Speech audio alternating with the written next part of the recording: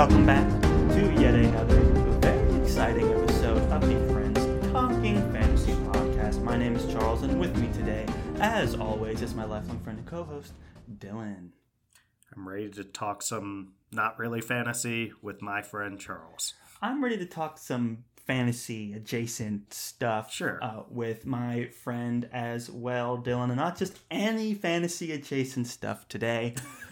We are hard at work reading the Farseer trilogy right now. That third book is just way longer than the other two. So a behemoth indeed.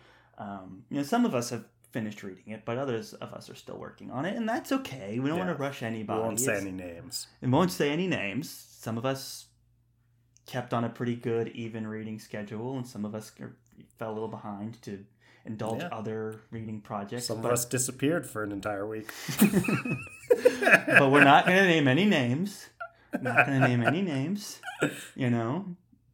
There's, things going on both sides, but that's okay because we're enjoying that series. We're savoring it. And meanwhile, we're back. And we're back today to talk about something that we both randomly read. Like, we didn't plan to read it around the same time. We just both happened to have read this book within close proximity to each other, and while we're giving ourselves more time to read Farseer, it's like, hey, we both read this book, we could do a book discussion on it. And it's not exactly a fantasy series, it's not a fantasy series at all, but a very popular literary fiction book called Tomorrow and Tomorrow and Tomorrow by Gabrielle Zevin. Yeah, and we're here to talk about stuff that's relevant to fans of fantasy. We are friends talking fantasy. And that's why we're going to do this in sort of framing of should fantasy fans read Tomorrow and Tomorrow and Tomorrow. Because if you're like me, a lot of times you get caught up in your SFF, fantasy, little science fiction reading, and you can almost forget that there's all of these books out there that are not in either of those genres. And it's like you hear about these capital F fiction books coming out that everyone's talking about, but then you're like, but I'm a fantasy reader, and you don't end up picking that up. I mean, it's possible you're a super diverse reader and all of that, and you already read this, but definitely, even for years, I would hardly pick up anything that wasn't SFF. So I ended up loving this book, as did you, Charles, and I think that it's a great moment for us to be able to talk about the extent to which this is a good fit for all of you awesome fantasy fans out there. For sure. I mean, everyone listening and everyone recording right now are lovers of the fantasy genre. But, we love just storytelling as a whole. And it's rare when a book like this gains so much notoriety that maybe something more niche in the fantasy genre has a hard time reaching, and then has a broader appeal and is catered to a mass audience of people, not just avid readers, but people. Jimmy Fallon, not just avid readers, but Jimmy Fallon, and people who watch Jimmy Fallon. So it's kind of wild that you get a book like that, and this was a New York Times bestseller, obviously, but a Goodreads Choice Award for Best Fiction back last year in 2022. And it's kind of just stayed in the zeitgeist. And I've had people recommend this to me. They know that I like to read. And they're like, oh, have you read this? And I think it's an easy recommendation because something that's also kind of rare. I mean, there's New York Times bestsellers every day and Goodreads Choice Awards winners every year. But what's interesting about this book is that it's a lot about video games and forming friendships over video games. So I think everyone that knows me, maybe even at the most base level, knows that I enjoy video games quite a bit. So you've got my mom and just coworkers being like, hey, you like video games, right? Have you read this? And so that's happened enough times that I was happy to pick it up. And that to me is one of the more interesting things about it. And I think that's why, when we talk about, is this right for fantasy readers? Like, how do we bridge that gap from fantasy to like this massive literary fiction phenomenon, and what we can kind of branch out and enjoy from this book? And for me, that was the start of it. And let's be real here. Is there any greater fantasy than like starting a video game company with your friend in college and becoming massively successful? I mean, what better fantasy is there than that? Yeah. The only thing that I can think of is starting a fantasy podcast with your lifelong friend, and if only. Or finding out you're a chosen one and getting to like ride a dragon and use magic and stuff. Yeah. And you have, but like, that seems more realistic than wealth in Diagon Alley that you could just yeah, just but all that is more somewhere. Realistic than making massive riches as a fantasy podcaster. Let's be real. But massive riches as a video game developer is pretty close. That's possible. Close. Mm-hmm. But it's possible. There's precedent, and anyway, that's true. I ought to mention, I've also had this book recommended to me, not necessarily from the perspective of like, hey, you like video games, which I do, of course. Charles and I have many fond memories of like every weekend going to Charles's house and playing Super Smash Bros. with our other lifelong friend and co-host of Charles's Vanity Project, Roger, a Star Wars podcast, Derek. And we love video games. We've played a preposterous amount, but I've had it recommended to me actually through more of the lens of, hey, you really like fantasy, right? You're nerdy. Well, video games are nerdy. Read this book. I just assumed you liked video games. It's like, yeah, that's fair. Yeah. It's like, that is offensive, but you are right. So that is offensive, but who's the author? How do you spell it? No, so I can look this up and bookmark it. Yeah, and that was done to me that I was a victim of the stereotype that nerdy fantasy readers also like video games. But I'm going to take all of that pain and lash out and put it on you, our listeners, by saying you probably like video games too. So, yeah, we're assuming most of you probably do. And that's kind of, to me, the most interesting thing about this book is that it's about two people who have forged a relationship like over their mutual like interest in video games, and as two people who have also formed their own relationship over video games and are still friends, decades later. It's kind of a fun read for me, and it was one that I was really interested in, and I think it's very successful because of its accurate portrayal. I feel like now that we're in the 2020s, we're in a time period where we can kind of write nostalgia around video games. I feel like 20 years ago it was like video games were still new enough and rising in popularity enough that obviously people have been writing about video games all this time, but this to me was the first time where it's like, wow, we can like write almost like this realistic literary fantasy fiction based in reality about the video game world, and we can pull on that nostalgia and we can pull on those references and then age them up to modern day. And that was a really fascinating, like, new experience for me to read about an area that I'm so intimately knowledgeable of, and it's part of my own life to watch that story being told. I guess these are like Gen X kids kind of growing up playing Super Mario Bros. And then kind of aging them up to about the early 2000s. So I don't know, it was kind of interesting to see that progression, and it was kind of a new vein of fiction for me anyway that I really enjoyed. Yeah, there's a quote on the back of the book that hopefully I can find here. It's there's sorry, I'm blowing it right now. A lot of dead air going on here. That's okay. yeah, someone described it as like, is there such a thing as like the great American video game novel? Because if so, I think that she's done it with this book. And Interesting. I swear it's on the back of the book, and there's not that many. Oh, yeah, okay. Nathan Hill, author of The Knick, says, is there such a thing as a great American gamer novel? Because if not, I believe Gabrielle Zevin just invented it. And that is Right. pretty accurate. And It does read kind of like where you have to read stories in junior high about like life on the prairie. It's kind of like that. It's like we're now reading about kids trying to hit the top of the flagpole in Super Mario Bros. It's kind of where we yeah, progress. life on the Oregon Trail. Life on the Oh, I see. There you go. Heyo. Heyo. See, that's why you belong here, man. Well done. Thank you.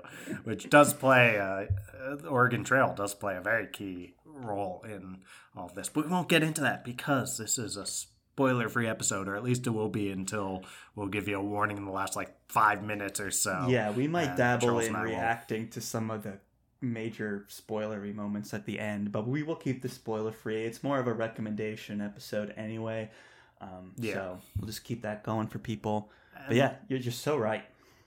I'll say that part of what inspires us to get into the idea in the last 5 minutes or so of reacting to these big events is that I would say the way that this novel is able to have huge, emotionally even devastating at times events that hit you hard, I think that's something that will really reach fantasy fans well. This is extremely entertaining is a good word for a lot of it, but also just will hit you in the feels. And these you don't think of a novel about two friends creating video games together as having huge moments like that.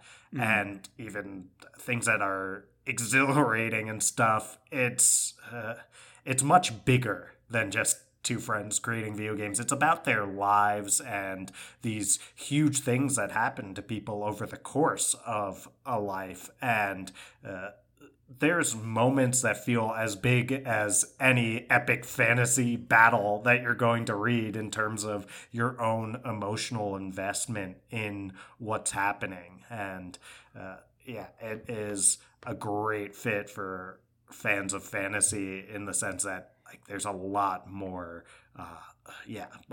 big events or big happenings than you might be thinking. When I first picked up this book, I was like, oh, so it's a book about friendship and video games, which appeals to me, but it's also got drama and for sure. One of the things that Yeah. I've learned is when you have a book like this, whose audience is what I call mass appeal, millions and millions and millions of people, Jimmy Fallon level kind of. She was on Fallon, the author was on, which is why I keep talking about him. When you're catering to not just people that, really love Tolkien and want a modern voice in fantasy, but you're now catering to all of America, coast to coast kind of appeal. Yes, she's writing a really interesting story about video games, but I think to get to that next level that Gabrielle Zevin has gotten to, you also need to bring home a lot of these larger themes because, video games can, kind of turn some people off. It's I don't want to read a book about video games. I don't care about that. But she gets through that because she's telling an honest story about relationships. And let's be real here, there is a lot of juicy drama in this. I kind of compare it to Days of Our Lives, where it's any kind of dramatic thing short of evil twin kind of scenario happens in this story. And so it's just juicy. And not only is it juicy, because that makes it imply that it's like a pulp book, which it's really not.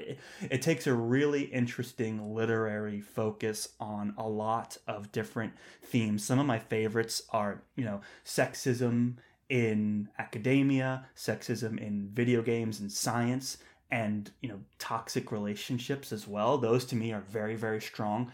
But she also just expands to talk about pretty much everything. It's really interesting to see how she does not hold back on talking about every sort of major emotional kind of feeling and weave it as a theme into this book. And so that's why I can see it just breaks through. It's not just something like, hey, you like video games, read this. And no, it's like, hey, you like a story about a modern story about, two friends and their complicated lives. And it's like, oh yeah, who doesn't want to read that, And that's how you get to Phelan levels.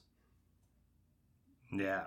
I think that every once in a while you read a book and you're like, this is a novel for our current times. And this is one that is going to dive into tons of big issues relevant to what's going on now. And it doesn't give easy answers about any of those things. In fact, I would say where this book is strongest is probably in its willingness to sit in a lot of the complications, especially because the characters are so, they're vividly realized there, Charles. I would say they're all so complicated. There are no heroes, there are no villains. It's almost like what fantasy fans might be familiar with in the trend toward morally gray characters.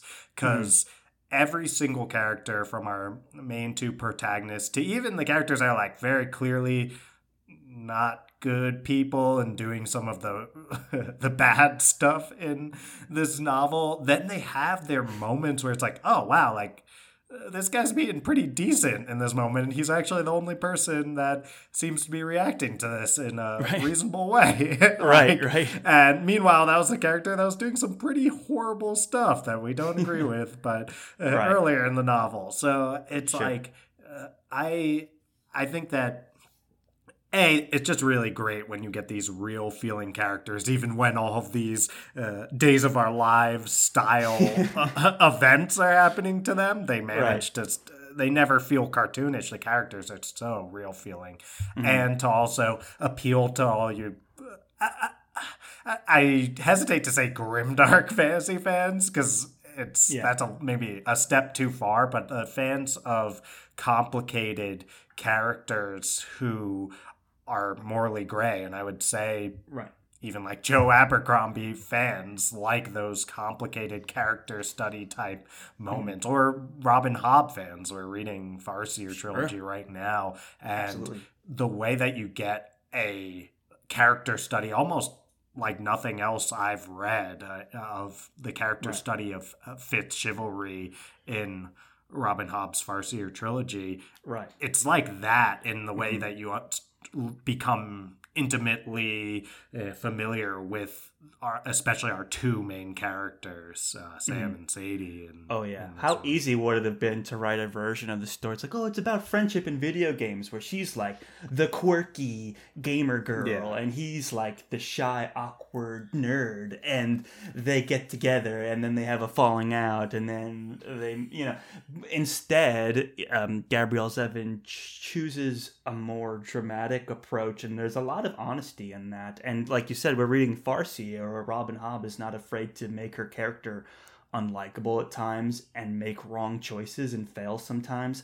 And this book is about a friendship that spans 30 years more, and from freshmen in college to full on adults. And so there's a lot of history between them, and further back than experience. That, from childhood, childhood, right? So you get their whole entire story, and warts and all, essentially. And I think that's that kind of distinction we're trying to say here, is that it's not just like this chosen one, like can't do no wrong, everything's great. It's like, no, this is an honest, real relationship here, and it's not a relationship necessarily in the sense that there's a meet cute and they fall in love and they have a whatever big gesture where they get together at the end, but it's more messy. Or do they?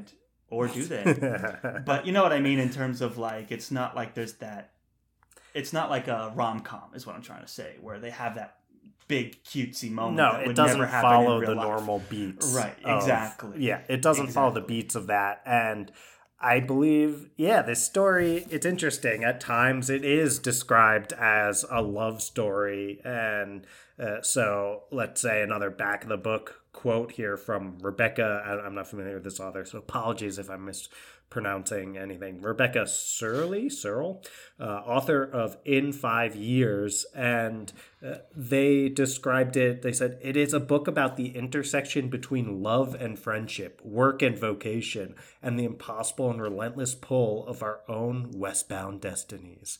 And they go on to say that Zevin is one of our greatest living novelists, and this just may be her magnum opus. Woo.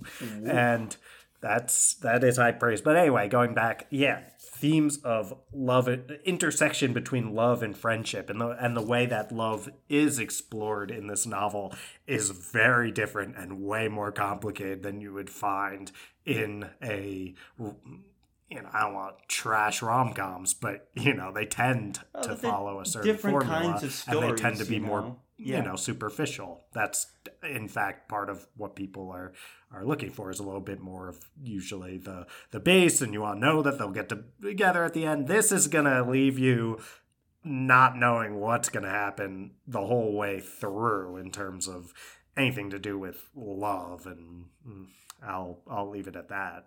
Right. And it's not to say, not dissing anything about rom-coms. It's a different kind of book. Like, this is a drama, 100%. Yeah. But what makes Rom-dram. Rom-dram. Yeah. I don't know if I would describe it as that either. Just a drom-com, but a rom-dram. There are funny moments in it. There are, for certain. And there's a lot of fun moments, too. Like, I loved all that as a gamer, I enjoyed all Charles of the is always starting conversations and sentences with that. As a gamer. As a gamer myself. But, some of the references were a bit older, but I know the history, I know my history. It was great. It was fun. I like to think I picked up on most of them. You could tell that Gabrielle Zevin definitely had a big love and affinity towards video games and video game development and stuff like that. So that was a really fun part to read. But then when you get into the drama, unlike something like Days of Your Lives, where it's just like the most dramatic stuff you could think of just to entertain you, she does weave in these like literary themes and stuff like that. And there's one quote that I don't think is a spoiler that kind of explains all of that, and it's very short, where it's what is a game, Mark said. It's tomorrow and tomorrow and tomorrow. It's the possibility of infinite rebirth, infinite redemption. The idea that if you keep playing, you could win. No loss is permanent because nothing is permanent ever. Which is a great line. Yeah. Beautiful. It is a great line, and I think that does a great job of illustrating where you can think about games in a superficial manner and it's just mindless fun, or in a book like this that approaches it more almost philosophically, you get moments like that, which is like, why do people at the deepest level like video games? Right. Really like, thoughtful. Are video games an escape? Is it a form of expression? Is it a way for two people who can't really communicate really well to still form a bond and a friendship? What are those things like? The very first scene is, kid in the hospital and he hasn't talked, and the only thing that really gets him to open up is sitting next to someone and playing Super Mario and showing them how to get to the top of the flagpole. And it's this idea of like, they never really talked about their experiences or got to know each other, but they did still somehow get to open up and connect. And it's those kind of intricacies that Gabrielle Zevin is able to kind of weave in, where it's not just talking about video games like, oh, we made a video game reference, isn't that crazy? But to actually use it as the glue for a relationship, it is really the winning point here, and something that's very hard to do. And I think that's why so many people are like championing her as like, this is a great novel, she's a novelist, this is fantastic, because she understands themes and character development in a way where she's able to take something like video games and not take the temptation route of just Easter egg reference all the time, which there certainly are in here, but she takes it to that next level of no, here's how you can take these theories of loss and redemption and the cyclical nature of life plus video games. It's very interesting to do that. And I think that's why people are calling her like a modern American novelist, because she's doing like the those great same American things. video game novel, because when you think of like Ready Player One or something, or it's not quite the same. Like that's a video game book that people love and feeds on nostalgia, but I think very few would go on to call that the great American gamer novel, because it is a little bit more let's have fun with these references and tell an exciting story with tons of action. And this is Tomorrow and Tomorrow and Tomorrow is extremely exciting, but it doesn't lean on big action sequences. And it's a little, I would say, it goes into greater depth with its exploration of video games. And that is an interesting thing to do, and something that I'm sure lots of fantasy fans, and I know Charles and I can relate to so much. I reference the idea that we used to, Charles, Derek, and I used to go over to Charles's place and just play Super Smash Bros. For hours and hours and hours, just about every weekend. And the level of bond that we were all able to form, doing that, we got so much closer by being united through a pretty silly game. And for sure. It's, and it's something that laid the foundation for a friendship where Charles and I, many years later, are here doing a fantasy podcast together. And, we were just two groomsmen over at Derek's wedding not that long ago. So it's a kind of thing that I'm sure a lot of fantasy fans can relate to, developing relationships over video games. And this captures that in a way I've never seen before, and we may never see again in fiction. I don't know, maybe we'll see it again. No, and that's well said, because I think there's a lot of us now in like 2020 who have very similar stories to Dylan, Derek, and I, of like using this kind of media as a way to form a bond, and there's something more unspoken happening between building a relationship, doing something like playing a video game, than actually has anything to do with the game itself. And then as you get older and like the dramas of life happen, how that could affect your relationships with people. So I think any fantasy fan can appreciate that. That certainly the thematic development and the character development are things that you could easily kind of transfer. If you're a video game fan, which, let's be honest, most of you probably are, then there's something here that you could definitely enjoy and take in as well. So like a lot of really interesting things for fantasy fans to kind of dive into and kind of broaden their horizons for. And it's a New York Times bestseller and a Goodreads winner for best fiction. How wrong can you go? I mean, it's kind of long at 400 pages, but for us fantasy fans, that's like below average. Like, we can crank this out, like that's nothing. I see some people on Goodreads being like, it's so long at 400 pages. And I'm like, that is long. Tell me you're not a fantasy fan without telling me you're not a fantasy fan.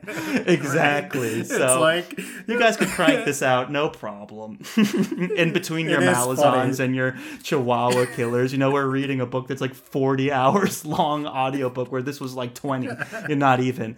So it's like that kind of disparity is something that you can appreciate as a fantasy fan for sure. That's true. It is funny how, for those of us who are reading lots of epic fantasy, it becomes like, ooh, it's a nice palate cleanser to read a book that's only 390 something, almost 400 pages. It's like, ooh, wow, it's a real quick read. And it moves so quickly. I read a lot before bed as kind of a wind down activity. And I know I'm really in love with a book when I end up like, oh no, now this book is making me not able to sleep, rather than this book is helping me kind of wind down and get to sleep. And this was one where I was like, oh no, like this is trouble. I could see that. So I I was could staying see up, that yeah. for sure. I was All staying those up days really of our lives late. moments happening where you're like, oh my god. Yeah, gotta know what happens next. So it is a phenomenal book in general, and I think a good read, which I don't want to say now because it's Goodreads. A great read for fans of fantasy in many ways. I think it's also what's kind of funny is a parallel between building video games and world building, which I would say Oh yeah. kind of shows up Yeah. because you're seeing them. It's almost like in the same way that fantasy authors world build, and we're often very interested to hear what was going on in their heads behind why they created certain things. I mean, we've had a million conversations with authors about, oh, hey, yeah, what was going on in your head when you were thinking through creating this Yeah, aspect your of your world. influences, what you And wanted to do different, like yeah. who were you kind of inspired by, that kind of stuff, for sure. Yeah, and Great you get the behind the scenes of that when they're creating these video games. And I think of the Yeah. process when they're trying to create their first video game and they're kind of doing it out of their figurative garage, not their Yeah. not a literal garage, but that kind of startup style. And they're having these conversations of how do we create this world, and they do that with numerous other Right. video games over the course of the novels. They Create didn't a want their world in a way characters, that- they didn't want to put a gender on their character, and they wanted to use Yeah. Japanese influence and all these other things, pulling on some of what they wanted to see in video games at the time.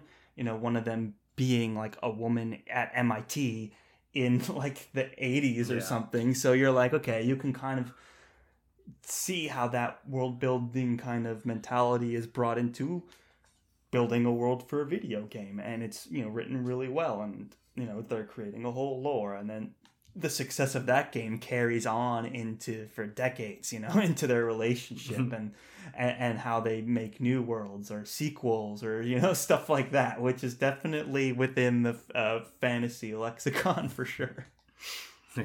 Definitely, and some of the games are basically fantasy in themselves. So it's a pretty easy fit for fantasy fans to. You get a little bit more of like behind the scenes rather than being entrenched in the actual fantasy aspects of it, like the fantasy world yourself. But most fantasy fans have some interest in the process of world building, and you get some of that for sure when they're creating their video games. I mean, I think of even a moment where there's people creating a video game and they want to work with a company, and the people working at the company are like, okay, so this game, they're like vampire zombies. It's like, all right, well, they're gonna have to choose either vampires or zombies or something like that.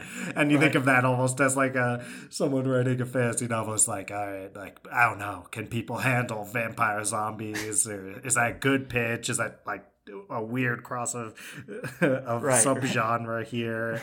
And definitely reminds me of the kind of conversations that folks are still having today. Although I think today we're way more accepting of just wacky stuff like that, where the idea of like, oh, vampire zombies would be probably more likely considered something that like people would be excited about over just your plain old zombies that we've done a million times. But this book but also like the implications of making an artistic choice is like, great, now we're underwater, how did you animate that, like how do you show this blood bursting in this way or in that way, like we'll have to make a whole engine just on water physics, like that kind of stuff. And you're like, oh, interesting. Like if you want to make it rain, if they want to be like in a storm, either those kind of things, you're like, oh, interesting. Like we've had very similar conversations with authors about that in the past, for sure. The other interesting thing, to read this, us fantasy people, we love our film adaptations, and it might be a while now given all the strikes going on in Hollywood, but last year Paramount Pictures did purchase the film rights for $2 million, and they're working with Zevin is writing the script right now, so who knows, we might get some kind of tomorrow and tomorrow and tomorrow film or show or something in the next 5 to 10 years, maybe. Hopefully, we'll see, depending on how long the strike goes on for. But yeah, it's just another reason to dive in. The only other thing, should we carve out some time for a spoiler warning and just react to a couple things? Because there's a couple things I just wanted to. We haven't talked about this book yet, and I thought it might be fun to just kind of react to some of these big. Yeah. Whoa moments, Yeah, let's put a knot on this this conversation of what should fantasy fans read, or would they like whatever we're calling this tomorrow and tomorrow and tomorrow. They say put a knot. They say put a bow, don't they? Put a bow on this. I know what you meant. You did say put a knot, and I was like, okay, let's knot it up. Double knot. Let's double knot this bad boy. Let's Velcro this together, and the shoe that is this conversation. Let's just make it Velcro and snap that. And anyway, let's. I'm sorry, I've lost my way. I wish you made edits to these episodes, but. No, I know that this whole thing, want, man. So should fantasy fans read tomorrow and tomorrow and tomorrow? Yes. If anything we said sounds interesting to you, then yes. If none of it sounds interesting, you don't have to read it. That's fine. But we both read it. We both enjoyed it. We both recommend it. Great character work, great thematic development, great use of video games as a thematic device, which is just very rare. Nothing quite like it. I haven't read anything quite like it. It's like Little House on the Prairie, except instead of the prairie, it's Stardew Valley and Super Mario Bros. Yeah, ain't that the truth? Yeah, I'll double down. Should fantasy fans read this book? Yeah, everyone should, right? Why not? But sure. Fantasy fans in particular, I think, for all the reasons that we've mentioned previously, meaning the overlap between fantasy fans, video game fans, the vividly realized characters that are morally gray, even if they're not really often dealing with like huge war-related decisions or anything like that in the way that many fantasy characters are. They're still living their lives in ways that feel so human, and they're flawed in ways that we tend to enjoy from modern fantasy. There's no clear heroes, no clear villains. And I think that the world building aspects that we've talked about, she's also got fantastic voice, I'll say, which we didn't really get into, but she has a very unique writing style. She makes some interesting creative choices that she really swings for the fences.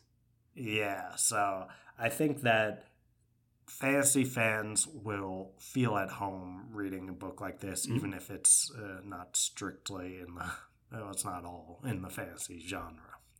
That's well said. Yeah, there are a lot of big swings that may be more commonplace in fantasy, like changing up the narrative style as dramatically as Gabrielle Zevin does in this book. That it's another great parallel for sure. She goes for it, for everything. Yeah.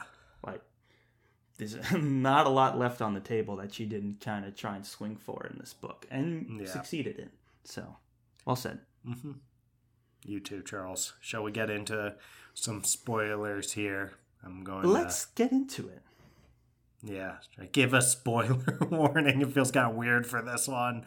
But yeah, we're about to have a no-holds-barred, 5-minute conversation about Tomorrow and Tomorrow by Gabrielle Zevin. So, if you haven't yet read the book, if anything we said earlier sounds appealing, go pick it up. It's such a great read. And then come back and listen to these last 5 minutes or so, because there's just certain things that we feel like we have to react to and have to discuss, because, like Charles said, we haven't had any of these conversations yet. So we're getting into it now. So if you're fumbling for your phone. Like, for those of you that haven't read it, we're done here. Thank you so much. We're not going to like come back later and talk about more spoiler-free stuff. We're done. For those of you that have read the book or are still interested in our spoiler takes, even if you haven't, we're getting into it now. You've had your time to try. And those of you that were doing dishes and had to dry your hands and all that before pause, I think we've given you enough time. So. I think so too. Like, seriously, guys, we're really about to get into some spoiler scenes here. Like, some things that you just want to go in blind for. So, like, this is it. We're getting into it right now. So, one of the things, Dylan, that kind of my only, dare I say, criticism of this starting book, with the criticism. It's not. We just really, lauded it for a while. I mean, I really like this book, so it's not really a criticism, but it's the closest thing to a criticism that I'm gonna have, and it's that she really, went for a lot in terms of the drama, right? I mean, it's like you've got people in comas, you've got 9/11s, you've got shootings, you've got all this other crazy stuff happening, and there's times that I'm like, man, she's really juicing the drama. There's certain themes that she nailed really well. Like, I loved all of the stuff when they were in college and all the sexism and then the toxic relationships and things like that. Charles loved the sexism. Well, it was just a really great he loved the depiction of it. Yeah, I mean, it was really good because I don't like sexism at all on it, but it was a great depiction of it, and especially in something like the video game industry and MIT and just science and engineering in general, and the predatory behavior of one of her professors. It all weaved in super, super well. And then on the other side, you have the other character who has like disability and stuff like that I thought was weaved in super well too. And then like the second half of the book, when they aged them up, it kind of gets a little crazy in terms of like all the crazy drama that goes on in their lives.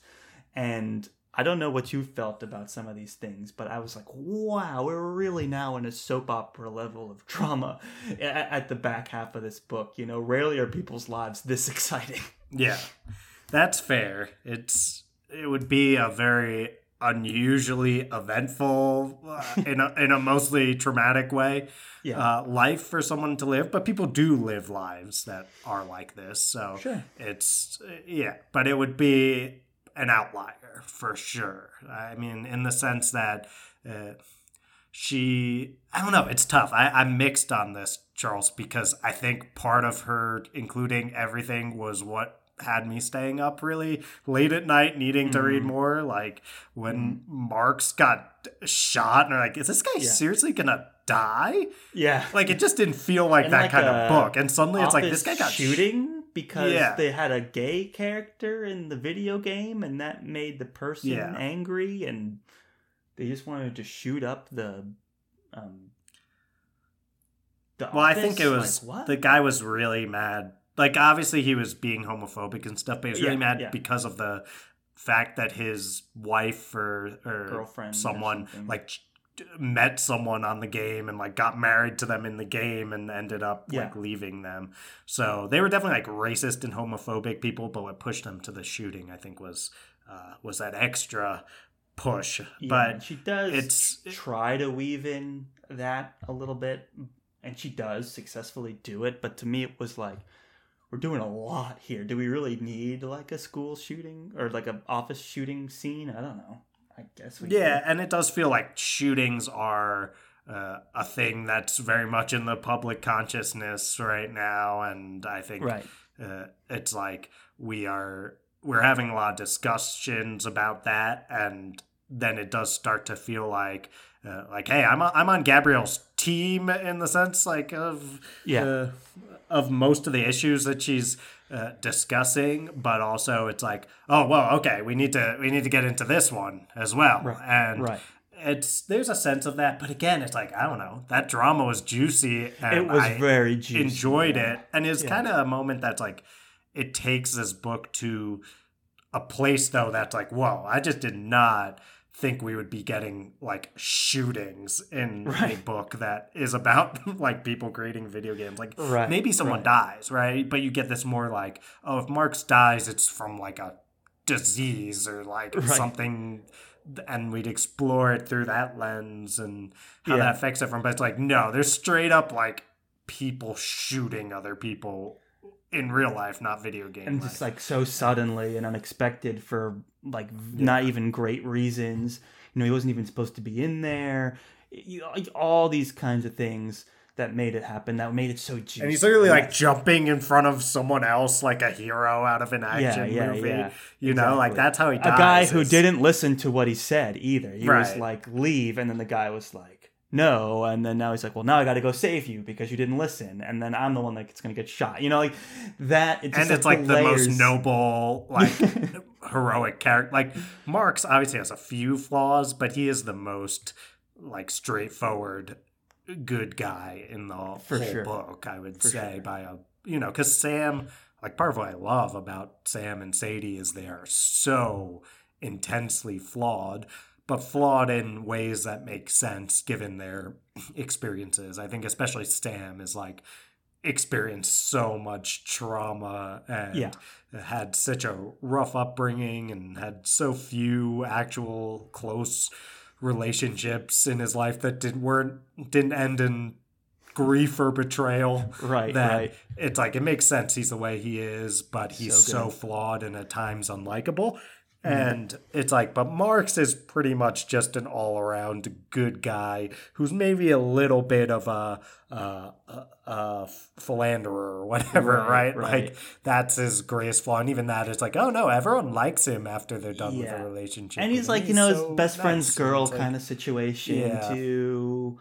But, you know, that was juicy as well. And to have him just go down, and an interesting way they describe it too. And I don't know if you listen to the audiobook at all, but when they do the chapter where it's like, you're a bird, like the whole narration was a woman voice actor doing the whole narration. That chapter was a different voice, and it was a male's voice. Oh, really? Yeah. So you're listening and you're like, what the heck is happening? And you're like, you're a bird and you're flying, and then you like get shot down or something, and this is the end. Oh well. And then you're like, oh, we're actually in the voice, like this is Marx's perspective, you know, like that kind of. It was an interesting device, and that was like it, you know. It was back to the female narrator when we're outside of Marx's perspective, but it was a nice little detail, and it was a nice touch. And as much as I say like, oh, she put so much in here, it's all entertaining. Like, I get why she did it. You know, it's just interesting and fun and shocking to read, you know. It's what makes a soap opera so addictive and good. It's like stuff just keeps happening. And it's grounded in these characters that we've gotten to know for so long, so that when these things happen to them, there's other layers going on here. And it's executed in a way that's really smart. It's just, to me, it's like the main criticism, people being like, oh, it's so long, and it's like all these stuff. To me, there's just like clearly themes that are way more developed than others. Doesn't make it any better or worse. Doesn't make the book good or bad. It's just kind of funny where it's like really swinging for the fences. And then there's that chapter with the bird, and there's the other chapter where they're like in the video game.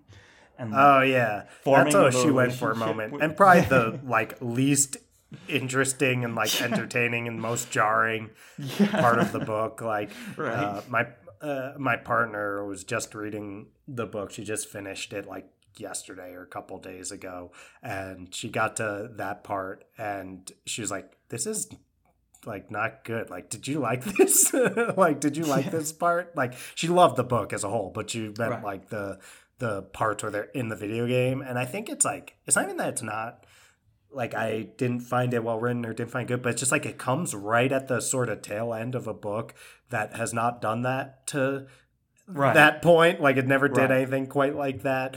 And then you're like, wait, what's happening? And you're almost, for me, I was like, how much of this book is left? And we're spending all this time doing this? And it's long. So, it's long. That's the only thing. Like, it's kind of clever, right? Because here's a guy, Sam, who like cannot communicate his feelings at all, and he just makes this whole elaborate video game to like entrap her and develop a relationship with her, and like that, which is so much more difficult kind of than beautiful just calling someone on the phone and way. saying, "Hey, I miss you. Like, maybe we should hang out sometime. Maybe form some kind of relationship." No, and instead he just does this whole elaborate scheme, and then of course when she finds out about it, she's kind of turned off by it, and that further ruins and complicates their relationship. So it's like that part is super, super interesting, but then it's like, oh, I'm going to tell it from the perspective of being in the game, and I'm going to do like multiple days of her making board games and selling them in town, and we're going to like get their day to day for pages and pages and pages. And it's like, do we need that? Like, really? But then it's like video games are an escape, so maybe we do. Like you can kind of get that's what she's going for. But the fact it only happens once so randomly, like right at the end of the book, and it doesn't really impact, like you could skip that chapter and be fine. You could skip to like the last few pages of the chapter where it's clear that he like made the game and and tricked her and all of that stuff. Right. Which is a testament to love, but it's also super creepy and like deceitful as well. So you're like, it's a weird. Only someone who knows you so intimately and also is super talented at developing games could pull off this huge gesture. It's that like tons of people were playing, and he just made it for his friend to try to like interact with her because he misses her and feels bad but can't communicate. And right. That's and it's weird. It's funny, like then I don't really know how to pronounce her ex-boyfriend professor's name, like Dove or whatever. It is Dove. He. From the audiobook. That's where the audiobook comes in handy. It's like D-O-V. I'm like, I think that's Dove. It's Dove. Anyway, then he's like, I don't know. That sounds kind of like a romantic gesture to me, and it's like. In a way, it kind of is like, but also what's kind of cool about the relationship is that they don't end up together at the end. And you even think like, oh, isn't this an easy setup for that where, oh, now Marx is dead and he's out of the picture, and that clears the way for like Sam to come in, and they finally get together and they raise the kid. And then she just doesn't do that. Which is, to me, actually like a strength of this book, because it's so easy. It would be so easy to do that. But also it's like, in some ways, and she gets into this toward the end, like in some ways their relationship is like almost like deeper, or at least more unique and special in some ways than like a romance. Because I think she says something toward the sense of like, oh, I could be in a relationship with anyone. Like I could share that with anyone. I've shared that with multiple people in my life. And she's like, I can only like create in this way with you. Yeah. And like, maybe in some ways they can never quite like see eye to eye, just interacting as people or coworkers or whatever. But there's some magic in the way that they connect at first through like playing video games together, and then through creating video games together, that relationship is just can't be replicated in the way that like she could theoretically meet another person down the line that she loves just as much as Marx, and they raise a kid together. But it's like there's something special about their creative relationship that and they just know each other at such a level and to such an extent that they can create together, like you mentioned, where she says like, oh, I can only create like this with you, and there's some intimacy there that just interestingly does not translate to an intimacy like in a relationship. And like they come close a couple times, or maybe the opportunity presents itself multiple times, and it just never works out. And it's just really great character work and character development, that it's like these characters are more intimate than like anyone else, yet they never get together, and there's many reasons why they can't, because they're, again, it'd be a disaster. It would be a disaster. And they're two very headstrong people, like very opinionated, very successful, but also there's just stuff that's happened in their past that could never be reconciled in that way. It's Sam is just kind of that deceit that he's done. It was a gesture of love, but when you consider Sam's like romantic background and things like that, it's very well developed and very, very interesting, and that's what makes it great. And one of my favorite moments is around following the Donkey Kong machine at the end and getting it delivered to her house or her office and stuff like that, and then she's going back to MIT and doing guest lectures and finding new purpose in that, and Sam's staying in California and doing the whole business end and kind of being more of a recluse. It's like, they're kind of finding their natural paths. Getting together doesn't make sense, and there's like some kind of finality to that feels good. It's like a great way to end this story. But to leave that like last bit hanging where she gives him a game she's been working on again, like parallel to the right, and she finds out that he didn't play her game before or something like that, like a different game was in the box. Remember there was that whole betrayal there was so that whole thing was that there's something on the I guess like where the cartridge was being stored that would indicate that her and Dove were together. Right. And Sam knew that she was like super depressed, and like he ended up giving her the game, or so it was Dove's game. It was Dove's game, and like Dead Sea or whatever it was called. And Sam was inspired in some way with like Ichigo by playing Dead Sea, by using Sadie's copy of Dead Sea. Right. So and when Sadie was like, wait, for you to play Dead Sea, you had to open it, and that would have shown you on like where the cartridge was stored. That would have shown you that like Dove wrote this note that meant we had been intimately together. Yeah. And then you sent me back to Dove to like get his help with the engine of our game, like put her at knowing risk. that I was depressed over probably a breakup with Dove. Right. And then later, though, Marx is like, actually, like, I was the one who took the game out. Like, we did play it, but I don't think Sam saw that. Sam wouldn't have done that, if he had known, He didn't but put then the game Sam over is like, but then Sam, even when she confronts him, Sam doesn't deny it because he's so freaking like, like bad at communicating. Much more jaded also, at that point, too, though. We're talking about decades later. Because instead of him being like, I didn't even do that or whatever, I'm pretty sure he's just like, so what if I did that? Like, who cares? We made a good game.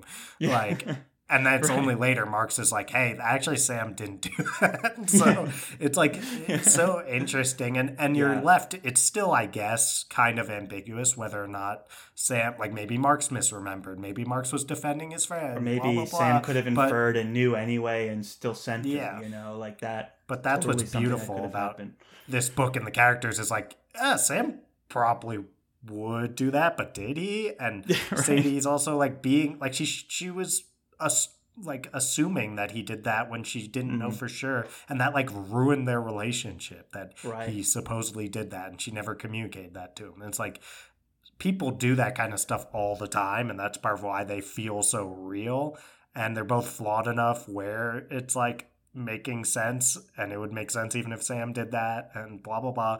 But I don't know, there's just something where like when do you get characters that are and when you get like situations like but also that are well so understood and developed, it's like crazy. Like just that one situation is one of like a million things going on in this book all at once. I don't even know how Gabrielle Zevin pulled it off within her page count, just the amount of intricate complexities, not even going on like narratively with the characters, but also with the themes and the relationships. That's what makes it kind of like a next level story. So yeah, it was interesting. Like again, lots of fun stuff, like lots of entertaining stuff was still able to happen, and that's good. Like this could have easily just been misery on top of misery on top of misery.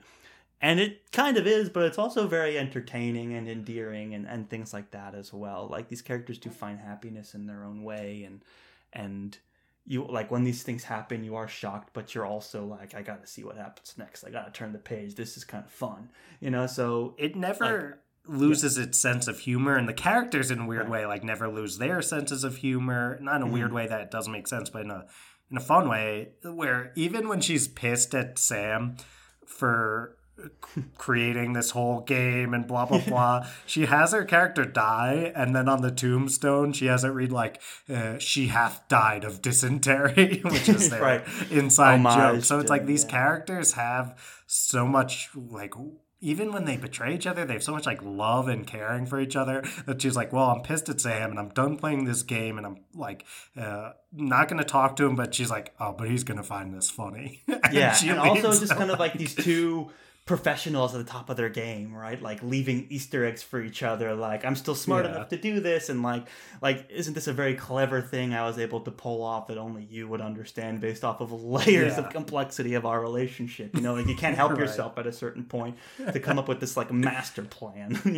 I could totally see myself doing that. Like, I'm pissed at you, but this joke's too funny to pass up on, and you're the only person, it's an audience of one, right, that this joke would land for, so I'm still gonna do it. It's like, I hate you, but I'll see you next week.